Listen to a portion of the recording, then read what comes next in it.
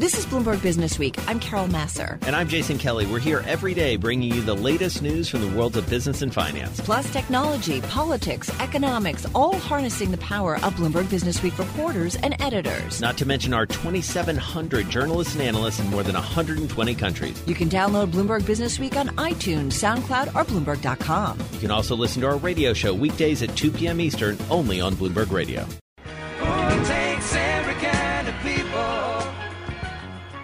All right, well, you got to love it when it all comes together from an organizational perspective. We've got a vast journalistic enterprise here at Bloomberg, and this week on newsstands is Bloomberg Businessweek's equality issue, and here we are at the Equality Summit. Joel Weber. Like we planned that. It's almost like we planned it. Joel Weber, editor of Bloomberg Businessweek, here with me in New York City, and Jillian Goodman, really the architect of a lot of this coverage, joining us from D.C. She oversees a lot of our political coverage as well. So, Jillian, let me start with you because it's a tough topic to take on, especially in its scope, right? I mean, I just outsourced my job and say, hey, Jillian, can you do the equality issue for us? Please handle this. Yeah. So how'd you go about this? Set the stage. Yeah, well, so this is the second time we've done it, and so we did have a little bit of the benefit of looking at last year's and saying, okay, what did we like about that? What didn't we like about that?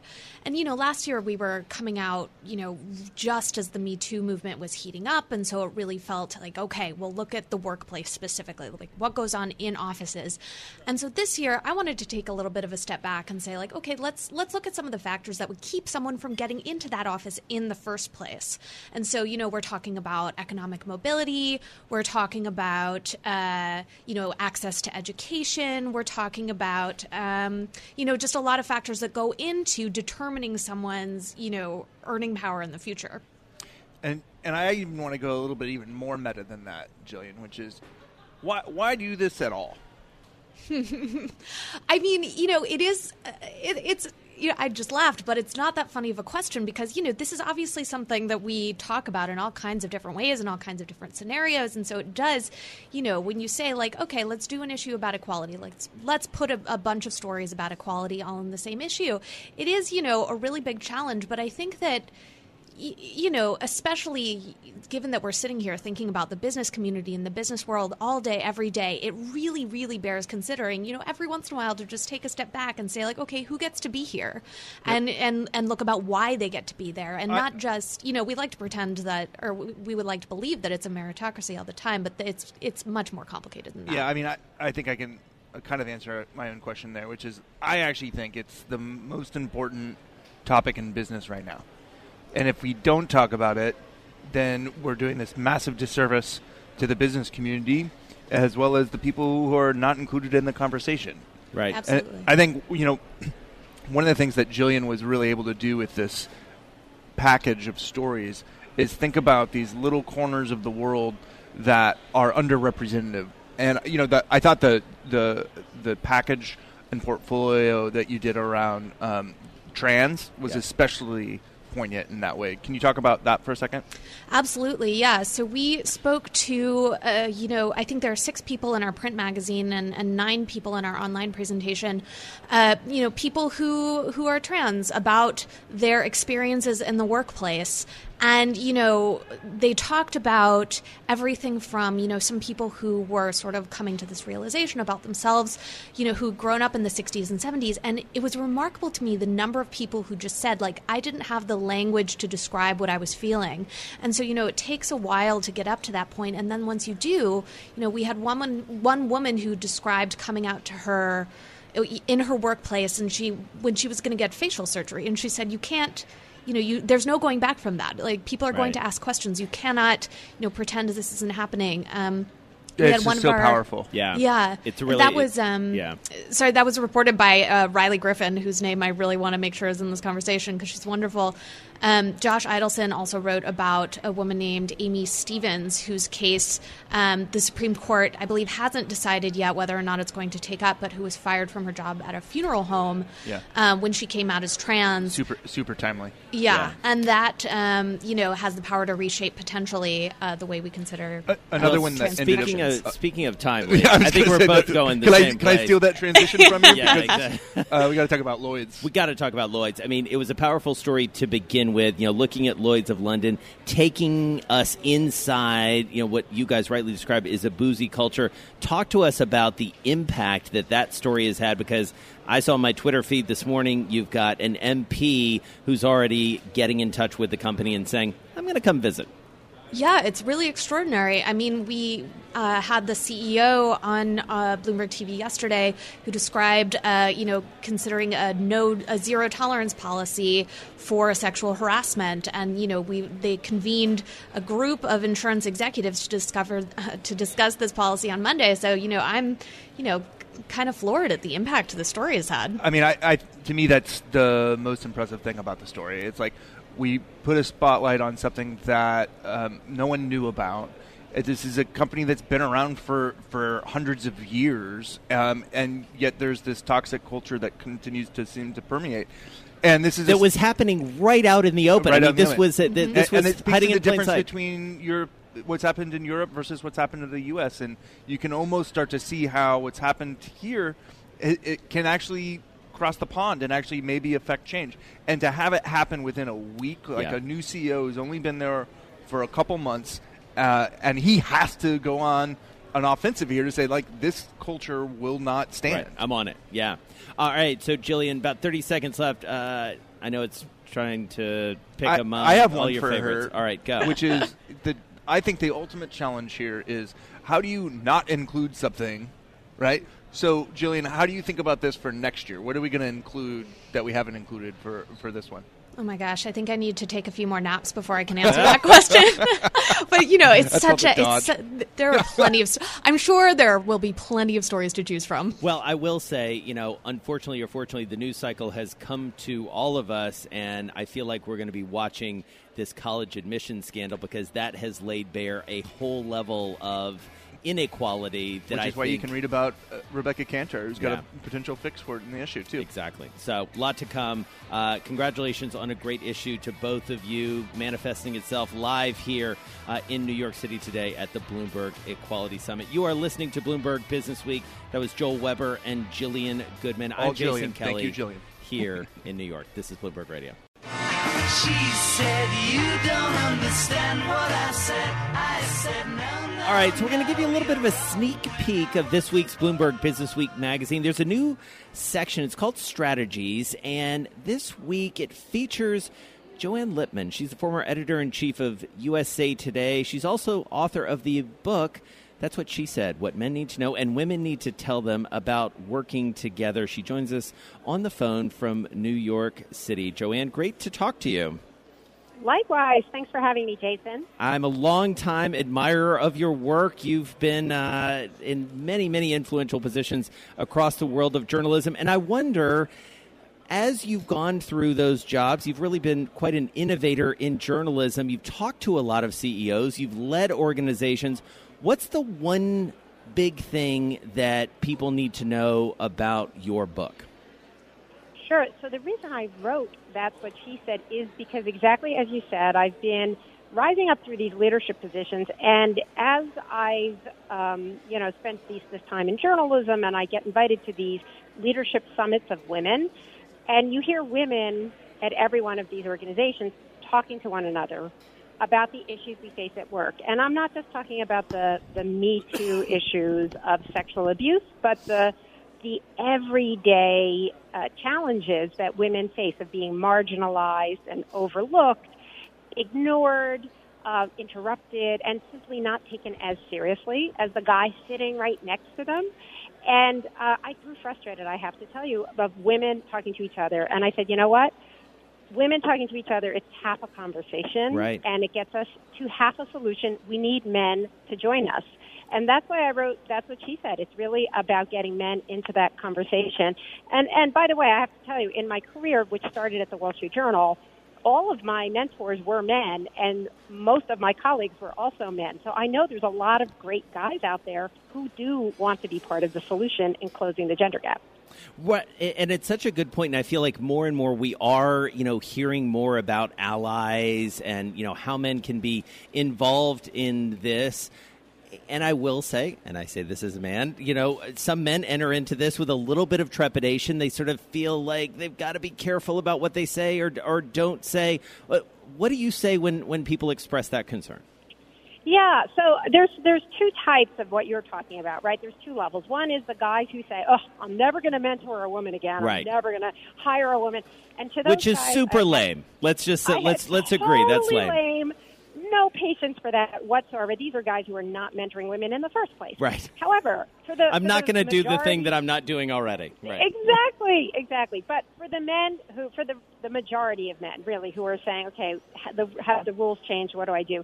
There's never been a better time than now to talk about the issues, to raise the issues of gender equality, and to become an ally. And there's some really simple ways that you can be an ally, and a lot of it comes down to awareness. There's so many issues that we see that women experience. For example, the research shows that women are interrupted 3 times more frequently than men are. Even Supreme Court justices, female Supreme Court justices, are interrupted 3 times more frequently than male justices. Amazing. So one of the recommendations I give is simply listen for that. Interrupt the interrupters, right? If you hear a woman being interrupted, listen for that, and then say, hey, Chloe was speaking. I would love to hear her finish her point. Similarly, there's something that actually does happen. This is where the title of the book comes from, where when women make up less than a third of a group, their voices are literally not heard, which is why so many women have that experience where they say something, particularly in a meeting, and nobody seems to hear it. And then 2 minutes later, a guy repeats exactly what they just said, and everybody turns to him, and they're like, hey, Dave, great idea, Dave. Right, and Dave gets the credit. We need to listen for that as well and make sure that the woman gets that credit. So you can do that in a couple of ways. One is simply amplifying her voice, which is when a woman has an idea, someone else, an ally, could be a man, could be a woman, repeats her point and gives her credit by name, thus amplifying her point. And then there's the other issue, which is simply of just giving her credit, just making sure that the bosses know that this idea originated with her. Well, and I love that idea of essentially sort of like having a compliment buddy, which I think you talk about, which is like, I've got your back to sort of make sure that the boss knows that you did a good job and you're going to do the same thing for me. A lot of lessons for all of us in that.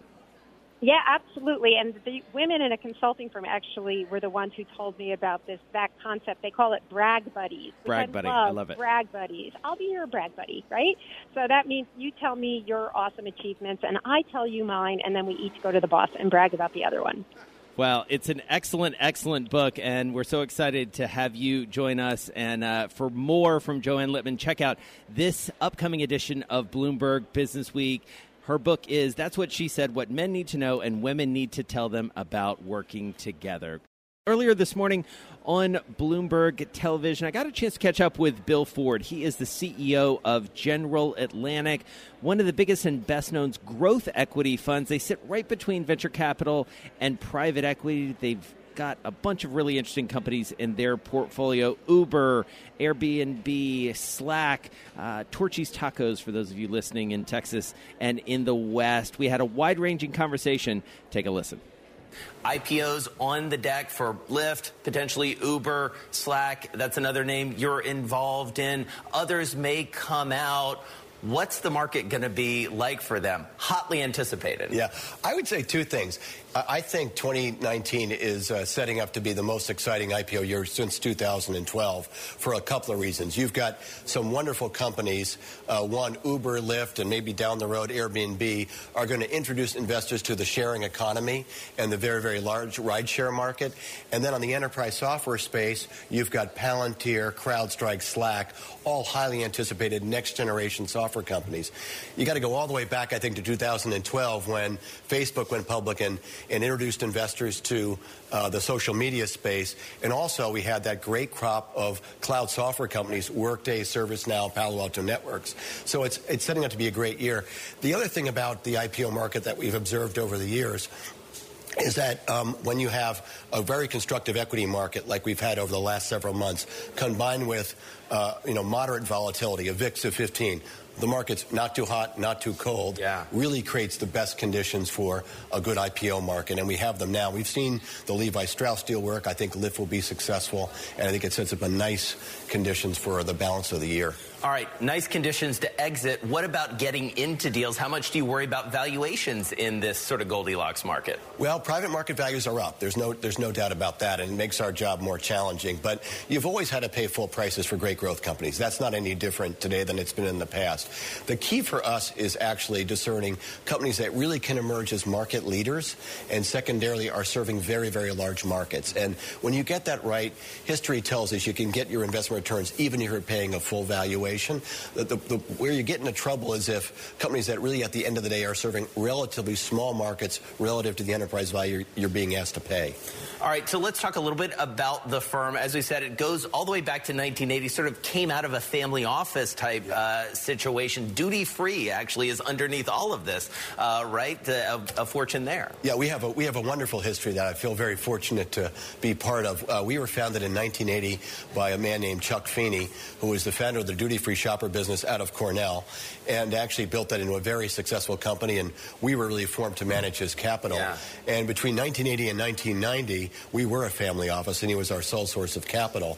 Around 1990, Chuck, who really is the father of the Giving Pledge, gave all of his wealth to Atlantic Philanthropies, who's really a special man, has given away almost $9 billion to causes around the world, including here, the Cornell Technion campus, and out in San Francisco, the Mission Bay campus for University of San Francisco. All right, we're going to get to some of your philanthropy in just a minute with talking some hoops. But before we get to that, you're also involved in the Partnership for New York City, a very active voice. You're co-heading it with Ajay Banga, I believe. Yes. You guys have been very involved, especially on the back end of that decision by Amazon not to come to New York City. Where do we stand on that? Is that still live? Well, Ajay and I, and with Kathy Wild, who heads the partnership, have really tried to basically turn around Amazon's decision. We've stayed engaged with both the local community, our local politicians, our governor, as well as with Amazon to see if we can turn this around.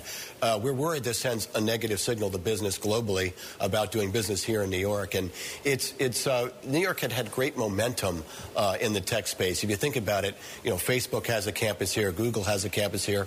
We have our share of leading companies, Infor, Squarespace, MongoDB, and Etsy are unicorn IPOs. So the space had momentum, and I think adding Amazon would have only distinguished New York as a leader in technology. Also media, given Amazon's move into media, New York is obviously a great media hub. It would have been another a catalyst for the development there. So we hope we can turn it around. Yeah. And if we aren't able to, we still want to send a really strong signal to the global business community that New York wants them to operate here, wants them to build their business here. Do you feel like it's working so far? Are they listening to you? How engaged? Well, we know we have to elevate our voice, and we have a great group of people who are part of the partnership, and we've come together and said we need to be more active and more vocal, and we need to engage our employees, because actually when we did a survey in New York, and 70% of New Yorkers said they wanted Amazon to be here, and we just aren't activating that voice loudly enough. So that's something we need to do. All right. Got to talk some hoops. Brackets for a Cause. You've been involved for the past few years. You're a past winner. You and Tillman Fertitta split the prize a couple years ago. You're in 5th place right now in some good company. Back in the day, I believe you rode UNC all the way. This year, you've got Duke. A lot of people have Duke. How you feeling? I feel great about Duke winning the whole thing. First of all, it's one of my favorite times of the year. Brackets for a Cause at Bloomberg is just terrific. It's now, 54 contestants this year, and it's a great field. Congratulations to Dwight Anderson for getting 16 of the Sweet 16. Hard to believe that our team got 15 out of 16 right, and we're hanging on to 5th place. So this is a super competitive field this year. We just think it's Coach K combined with probably the best college basketball player in Zion Williamson is hard to go against, and we think they've got a good chance to win.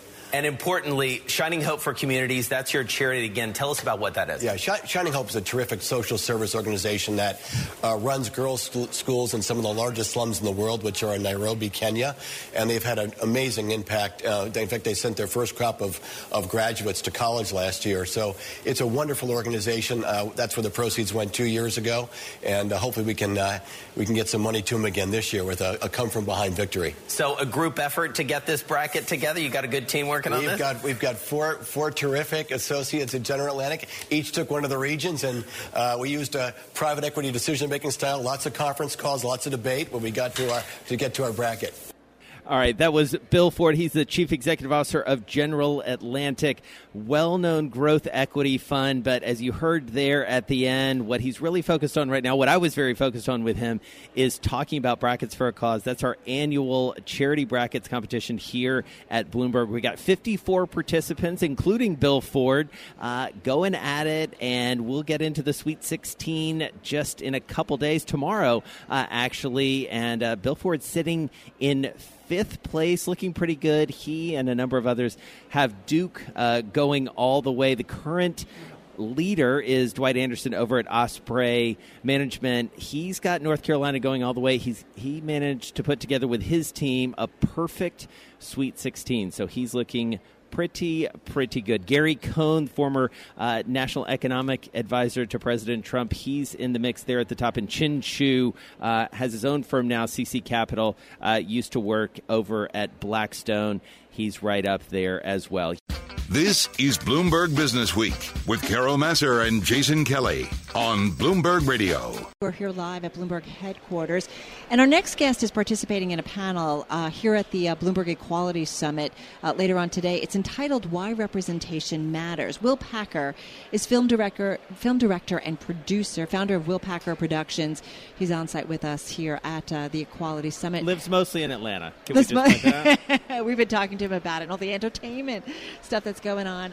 Will, welcome. Hey, thanks for having me, guys. How are you? So nice. I'm doing well. Yeah. Nice to have you here with us. us. Atlanta shout out there. I love it. Come on. Yes. It's the best. So, it's interesting. I just came off of a lunch here at the Equality Summit with CEOs, and we were talking about the importance of diversity. And one of the things that came up is they said the way women and African Americans and minorities and LGBT community is represented in either media or in the entertainment world, that it's got to get better. Yeah. But you know what? It's ultimately an economic decision. That's the thing that I say to people all the time. Hollywood's a business. I am a filmmaker. I'm a producer. I am a businessman.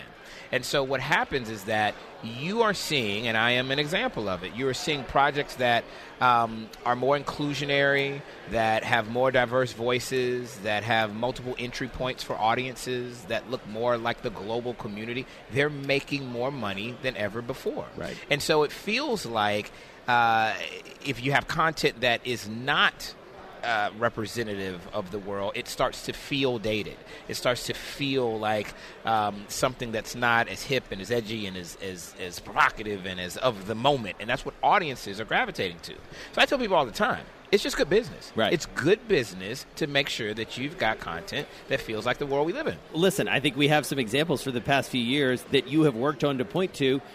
Girls Trip being, I think, a great example of that. Yeah. I mean, that I think we'll look back and see that film among a few others over the last couple of years, whether it's Get Out, whether it's Black Panther, that really sort of opened people's eyes to, as you say, listen, economically, this makes sense. You want to get to an audience, you want to make some money, here you go. There you go. You make it for a particular number. You aim at an audience, which is what we all do as filmmakers and content creators, and then you expand beyond that core audience, right? And so why do you think that particular movie resonated the way that it did? Girls Trip? You know what? Because it was an inclusionary story. It was a universal theme. It didn't feel exclusive. You didn't feel like, okay, I'm not in on the joke if I don't necessarily look like the actors in it, right? It was about, 4 women behaving badly, having fun on Bourbon Street. Who hasn't done that, right? I don't care what you look like, if everybody's smiling. I don't know why he just looked over to our producer, Paul Brennan, but he did. So listen, I can tell that you value the platform that that you have. There's something that just debuted on Discovery, and this is about the Atlanta child murders. Yeah. Tell me about that, because, you brought attention to something that didn't get a lot of attention initially. Yeah. You know what? It's interesting because I've had a lot of successful comedies. I've executive produced Straight Outta Compton and some thrillers, and nothing with this level of seriousness and this gravity. But I have a responsibility to tell stories and choose which stories I tell. And I said, I've got to tell this story because so many people don't know it, right? Some people do, but by and large, it's not something that is looked at as one of the great American tragedies, which it really was. You had these, 23 kids who were murdered in Atlanta over the course of a 2-year period, and nobody has been tried for their murders. A person who was tried for other murders of 2 adults that happened around that time, and then they closed all the cases, and a lot of people think it was for a matter of convenience. So anyway, when I had the opportunity to be a part of this, I said, yeah, absolutely. This is what I should be doing, is bringing a platform to something like this. And it premiered on Investigation Discovery this past weekend to very, very huge numbers. I'm very happy. But it speaks to a larger point, right? That people who have platforms, whether you're a CEO, whether you're a president, whether you're a senator, whether you're a producer in the entertainment industry, you do have a responsibility to kind of push the conversation, get the real conversations out there. I certainly think so. I mean, listen, at the end of the day, we all operate under this economic imperative, and that's something that you cannot forget. But there is a this is a responsibility, right? This is a privilege to do what we do and to be working in media and to be, controlling what people consume.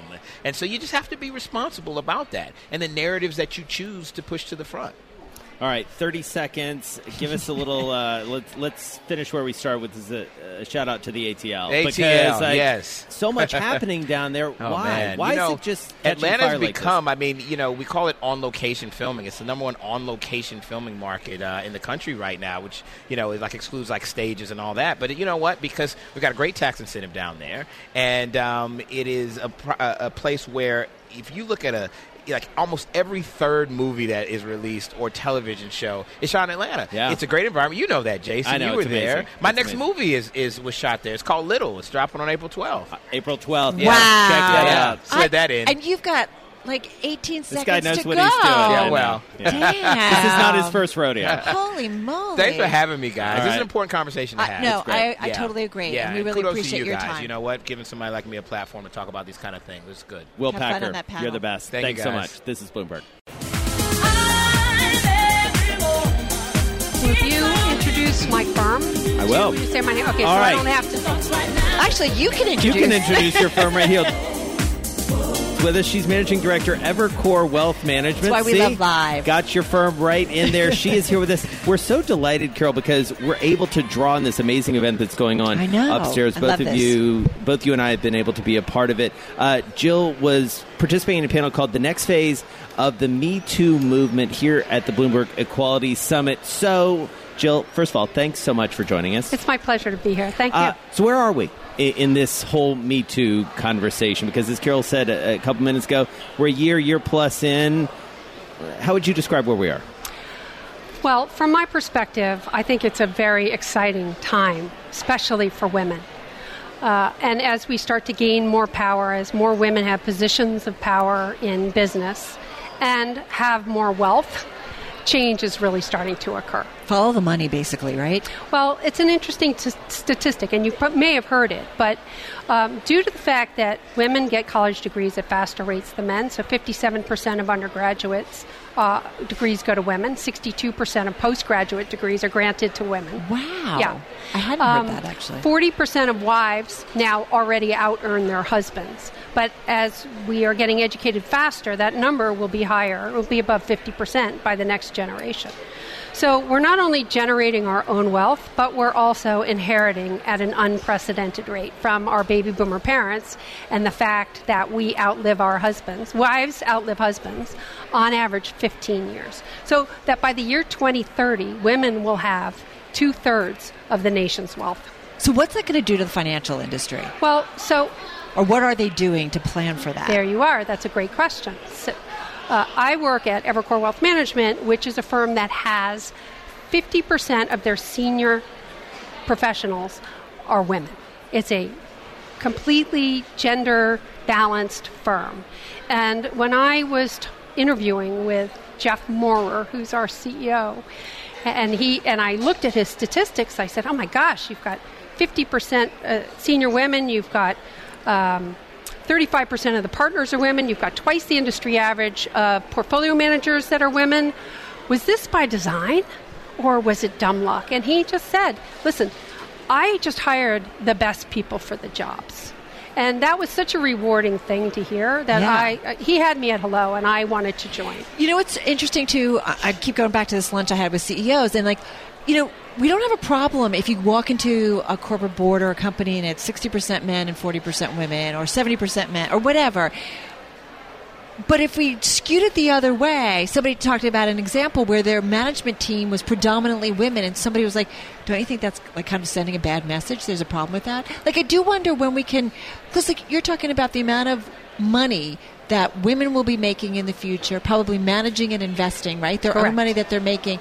Like, it sounds like you should even be skewing the numbers more favorable towards women. Well, I've made the conscious decision and commitment to focus just on predominantly on women clients. Yeah. So they're executives, they're entrepreneurs, they're philanthropists.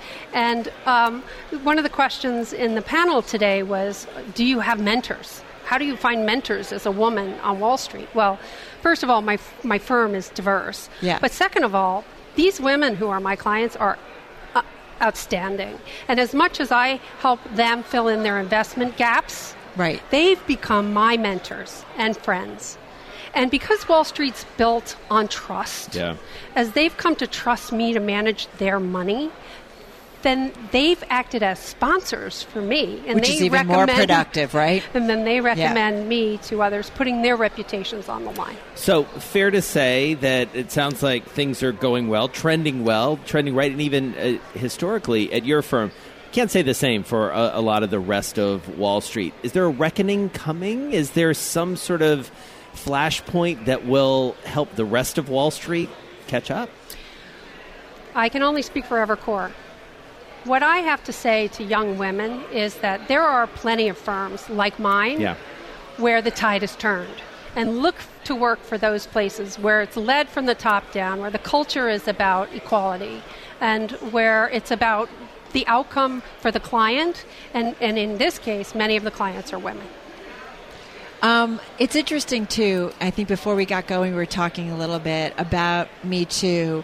What is your advice to women in this environment? What is your advice to men in this environment within the financial sector where we're trying to kind of find our way through this and not repeat mistakes, learn from the past year?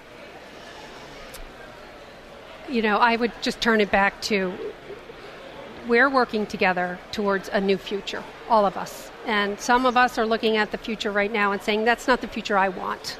So it's about investing with your values, putting your money to work, voting with your wallet, investing in companies who are doing the right things for their employees, from a gender perspective, for the environment. It's about really leading, walking the talk. Jill Faherty Lloyd is Managing Director at Evercore Wealth Management, on site with us at the Bloomberg Equality Summit.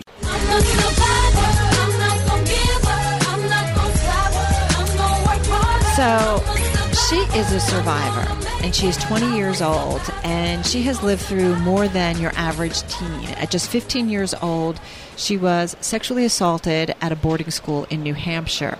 But she is strong, and she's written about it. She's an advocate. Her book is I Have the Right to, a high school survivor's story of sexual assault, justice, and hope, on site with us here at the Bloomberg Equality Summit, along with her dad, Alex Prout. He's head of international advisory services at Nuveen and vice chair of the I Have the Right to.org. So good to have you here with us, and I really feel like the more we have these conversations, the more we learn, and hopefully the better it gets. Alex and Chessy, thank you so much for participating in our event and talking with us. Chessy, tell us about how important it was for you to tell your story. Well, first of all, thank you so much for having us here today and for helping to shed a light on such an important issue.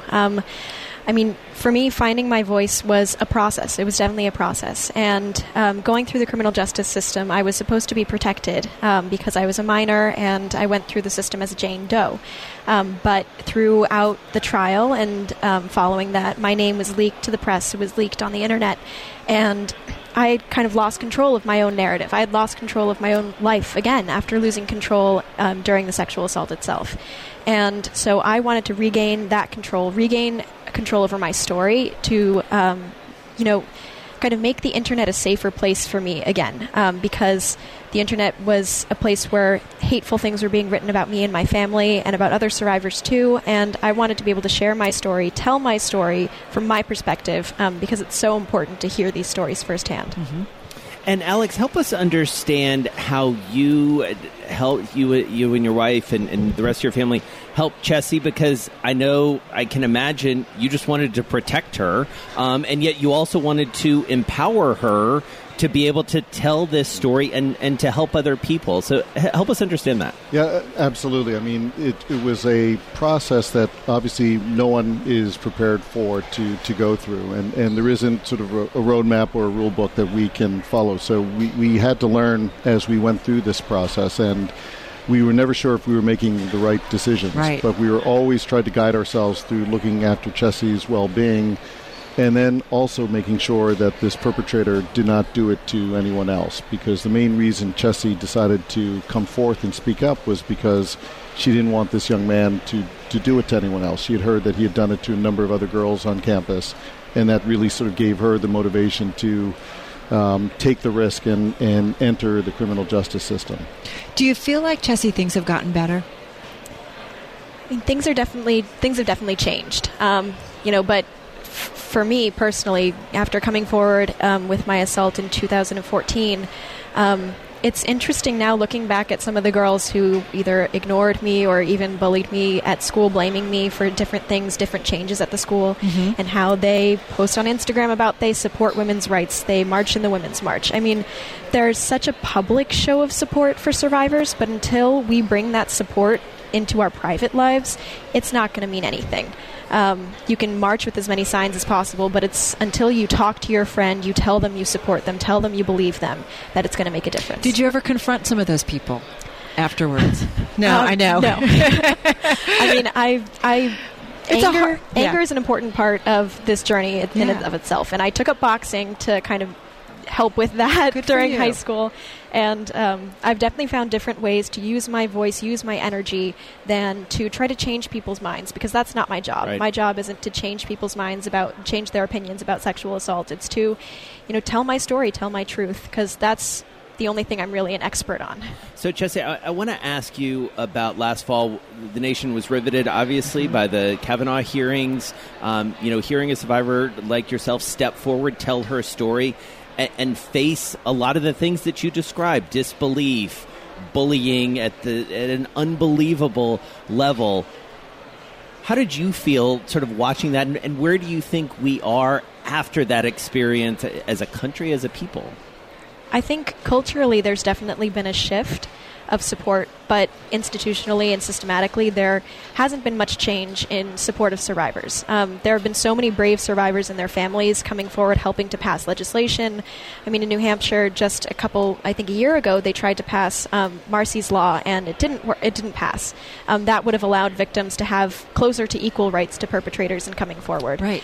So that was really disappointing to see that not pass in New Hampshire, where my case was tried.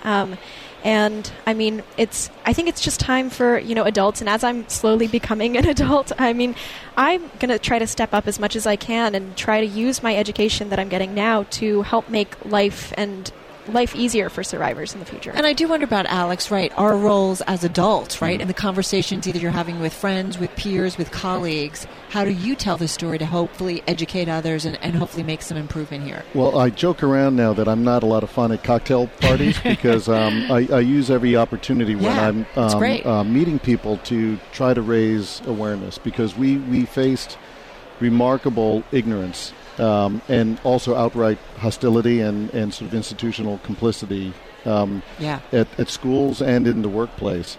And, Chessy is created this our nonprofit. I Have the Right To. My wife is really focused on education and awareness in middle schools and high schools, and I'm trying to take the messaging into the corporate space, and under the banner of how do we create a safe and supportive workplace.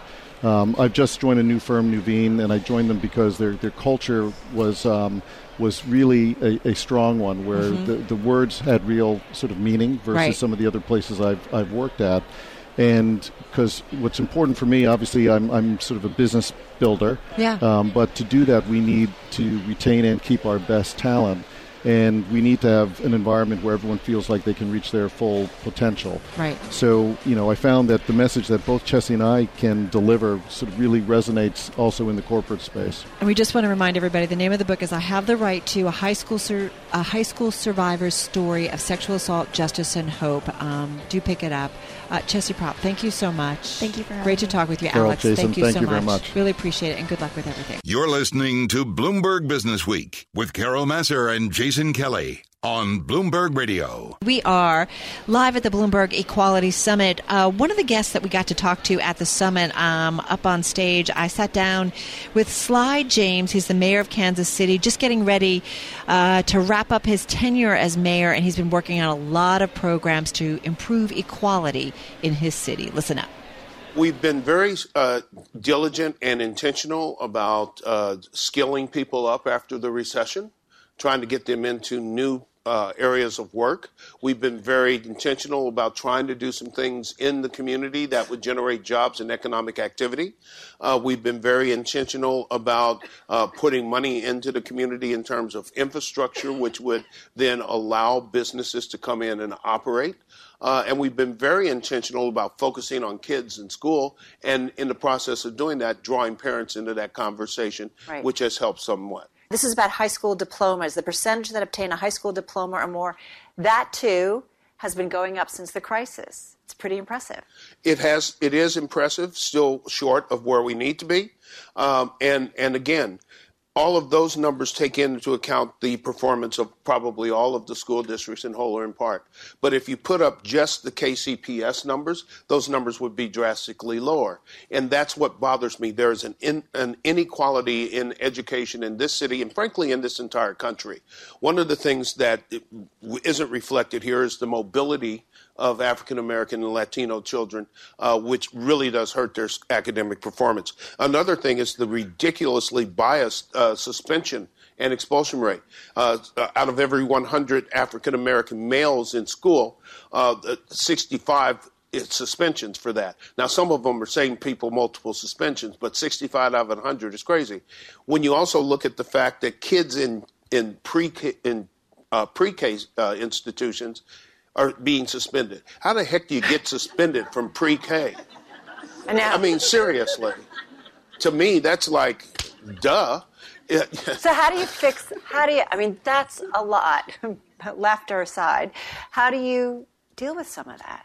How have you been able to make a difference? Well, we focused on equity, and we focused on trying to... What does that mean? Well, one of the things, we're in the middle of a race and inequality series now. The first session that we had was starting the conversation. And by that, we had to get everybody to understand the terms that we were being used. Because if I ask people out here, what's racism? I'd probably get 100 different answers. Right. But before you can have a reasonable conversation, we have to agree on some basics. So we started that conversation, and in the process of starting that conversation and bringing the community into that conversation and the two subsequent ones, then we have been able to talk about that. But we also had suspension summits where we brought in educators and interested parties, and we're going to have another. We had it 2 years ago. We're going to have another one this May. Has it changed the numbers? Are those kindergarten kids not getting expelled anymore? That we believe there's some anecdotal. Yeah. We believe there's anecdotal evidence to indicate that it's been better. Yeah. But we're getting the numbers. We're going to have a follow up in May, and we're going to look at that data and have another conference at that time. We've had mobility conferences. We've worked with parents to empower parents. And get them engaged so that they can be advocates for their children. All the stakeholders, in other words. You got to. I mean, everything's connected. Everything's connected. That's why pre-K is so important. So that was Carol's conversation with Sly James. He is the mayor of Kansas City. That's a tough job. It's a tough job, man. He went in and he was really working on, they have a lot of violence and they have kind of lax gun laws, so you've got to trap that down. And you know what was really important? I thought we threw up some charts too, and he said, you really have to break this down, black versus white, because you really do see the discrepancies, and there's real dividing lines in some of these cities. Troost Avenue is a place that he's really trying to work. If you were born on the east side, it meant one thing. If you were born on the west side, and they're really trying to break that down. But some of this is so ingrained in the history of these cities, it's not easy. But he did stress over and over again the importance of education early on, reading. He's made some big improvements on that in terms of upping the amount of reading that's going on, the comprehension levels, big improvement, in fact. But he says education makes a huge difference in the lives of people. Well, that point about kindergarten was really interesting. Yeah. And, one of the things that we certainly have learned about it, we just caught up with the mayor of Charlotte last week. These local leaders, they do have a huge amount of impact. If they can get it right, they can really move the needle on things. I remember talking to Mitch Landrieu, the then mayor of New Orleans. Back in the day, he said, the thing about being a mayor is it's not like being in Washington where you're sort of separated from your constituency. You're walking to the office every day and you're seeing the problems. And listen, they're telling you about them. Right. They're not bashful. And Mayor James talked about that a lot. He said, one of the big things, too, is you got to get out there. You've got to be talking to the people. You can't be hiding in your office. You've got to see what's going on and really understand the problems firsthand if you want to make some kind of significant difference. So it takes... equality. This is the summit. It's at all levels, from the CEO on down or from individuals. I just think of Chessy Prout, who we just had on. She's making a difference. She's telling her story, and that's helping others. This is Bloomberg Businessweek with Carol Massar and Jason Kelly on Bloomberg Radio. I started the day speaking with Jon Winkelried. He's the co-CEO of TPG, based out in San Francisco. He was here in New York, and I started off the conversation asking Carol about what happened and what the fallout was from the firing of TPG Growth and TPG Rise founder Bill McGlashan. Well, I think a couple of weeks ago when this news first broke, it was as you might imagine, it was pretty shocking. This is something that we had no knowledge of or had no idea this was all happening. And so anytime something like this happens, you sort of, it takes your breath away for a minute. But we reacted as you described. We tried to react, pretty in a pretty focused way.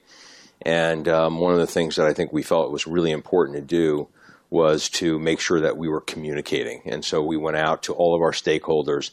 And by the way, that's both externally in terms of our investors, our LPs, and also internally, because this is obviously a very important thing internally as well with all our people. But our investors, I would say overall, number one, are very supportive. And they obviously understood the context that, unfortunately, Bill was engaged in this scheme on a personal basis. And so our investors, number one, were very supportive. Our investors understand what we're trying to accomplish as a firm with respect to the franchise that Bill was part of, which is our growth equity franchise, and also importantly our impact franchise, which obviously has a lot to do with why we're here today. But naturally they have a lot of questions. They have a lot of questions, and so what we've committed to our investors is that we've undertaken an investigation internally to make sure that none of the things that Bill was engaged in were in any way, shape, or form bleeding into the business. We owe that to our investors, and so we're working on that. We're going to go back to them and give them a readout when we're done with that and when we've finished with all of our work. And importantly also, I think our investors understand that, our growth and our Rise Impact franchise, we're talking about 100 people, 100 plus people. We have a deep, broad team. We have our impact fund has now made close to 30 investments, over about $1.1 billion of capital. And so when you actually look at the companies we've invested in and the work these companies are doing, I think they all realize that there is there's something bigger here than just one individual. So they're very constructive. You referenced giving, us allowing them to take their money back. What we did, we were in process. We were beginning to raise the second fund. Right. So we had done a first close. And we went back to our investors and said, of course, you'll have an opportunity to reevaluate. And so everybody is comfortable with where we are right now. We'll have a readout ultimately of our internal work, and then we'll go forward from there. So, Carol, later on in the conversation with Jon Winkelried at TPG, he's the co-CEO over there. He worked at Goldman Sachs before, so he has an interesting lens for this. We talked about the fact that private equity has a distinct lack of diversity. I think it's fair to say, I don't think anyone in this room would disagree, this is not something private equity has been good at. It has been really white, it's been male, it's been bros. So bros? Yeah. So why, first of all, briefly why, and second, do you have a legitimate shot at changing that narrative quickly? Well, first of all, why is because I think, well, first of all, it's important to me. I think that when you are part of an organization, and I learned this a little bit in my past organization at Goldman Sachs, when you're part of an organization that is white, bro, homogeneous, and then you have a set of experiences where you kind of get out of that atmosphere, you realize the difference. You realize the richness of being in a much more heterogeneous environment. You realize the richness of having a bunch of different type of people sitting around. Some of it's subtle, but some of it's not that subtle. Okay, in terms of the idea flow, who you connect with externally, and again, going back to kind of what you stand for. So I feel like it makes you a much better, much richer, much more interesting organization. And your ability in our world, where you're trying to actually invest in companies, you're trying to relate to and connect to CEOs, or you're trying to relate to that are running other companies. You're trying to relate to companies that are prosecuting businesses where they're dealing in a diverse world. I think having an understanding for that, having a connection in some way, shape, or form, because your organization is trying to do some of the same things, to me, that's a very important thing. So I think that, so just kind of level setting, I think it's very important in that respect. That is a piece of my conversation with Jon Winkelried, co-CEO of TPG. You can get the whole thing on Bloomberg.com. He was pretty frank. I think so, right? That whole college admissions scandal, right? And to have to, that just came out, a couple of weeks ago, is it now? Did. And to hear what he had to, this was somebody who was an important member of their firm, and they dealt with it very quickly. And you and I have talked about this, that they got out ahead of it as fast as they did, and reached out to their investors, dealt with their internal controls at their firm. It's really impressive. It'll be interesting to see what this investigation turns up and what that readout to their investors says. And meanwhile, Bill McGlashan, the partner implicated in this, is starting to lay out his defense. Another story in the Bloomberg talking about how he is denying using this side door. There's a lot of evidence that's been released, some wiretaps and others, transcripts of conversations. So we'll see. We're told that he is set to be arraigned later this week in Boston. But I just think it's an important story. Here we are at the Bloomberg Equality Summit, right? We're talking about the importance of inclusion, diversity, on all different levels, whether it's race, whether it's gender, whether it's economic. Right. And, here you have that college admissions scandal reminding everybody that sometimes the wealthy have an edge on things like this, and kind of right in our face. It was upsetting, to say the least. Thanks for listening to Bloomberg Business Week. You can subscribe to the podcast on iTunes, SoundCloud, or Bloomberg.com. You can also listen to our radio show every weekday at 2 p.m. Eastern, only on Bloomberg Radio.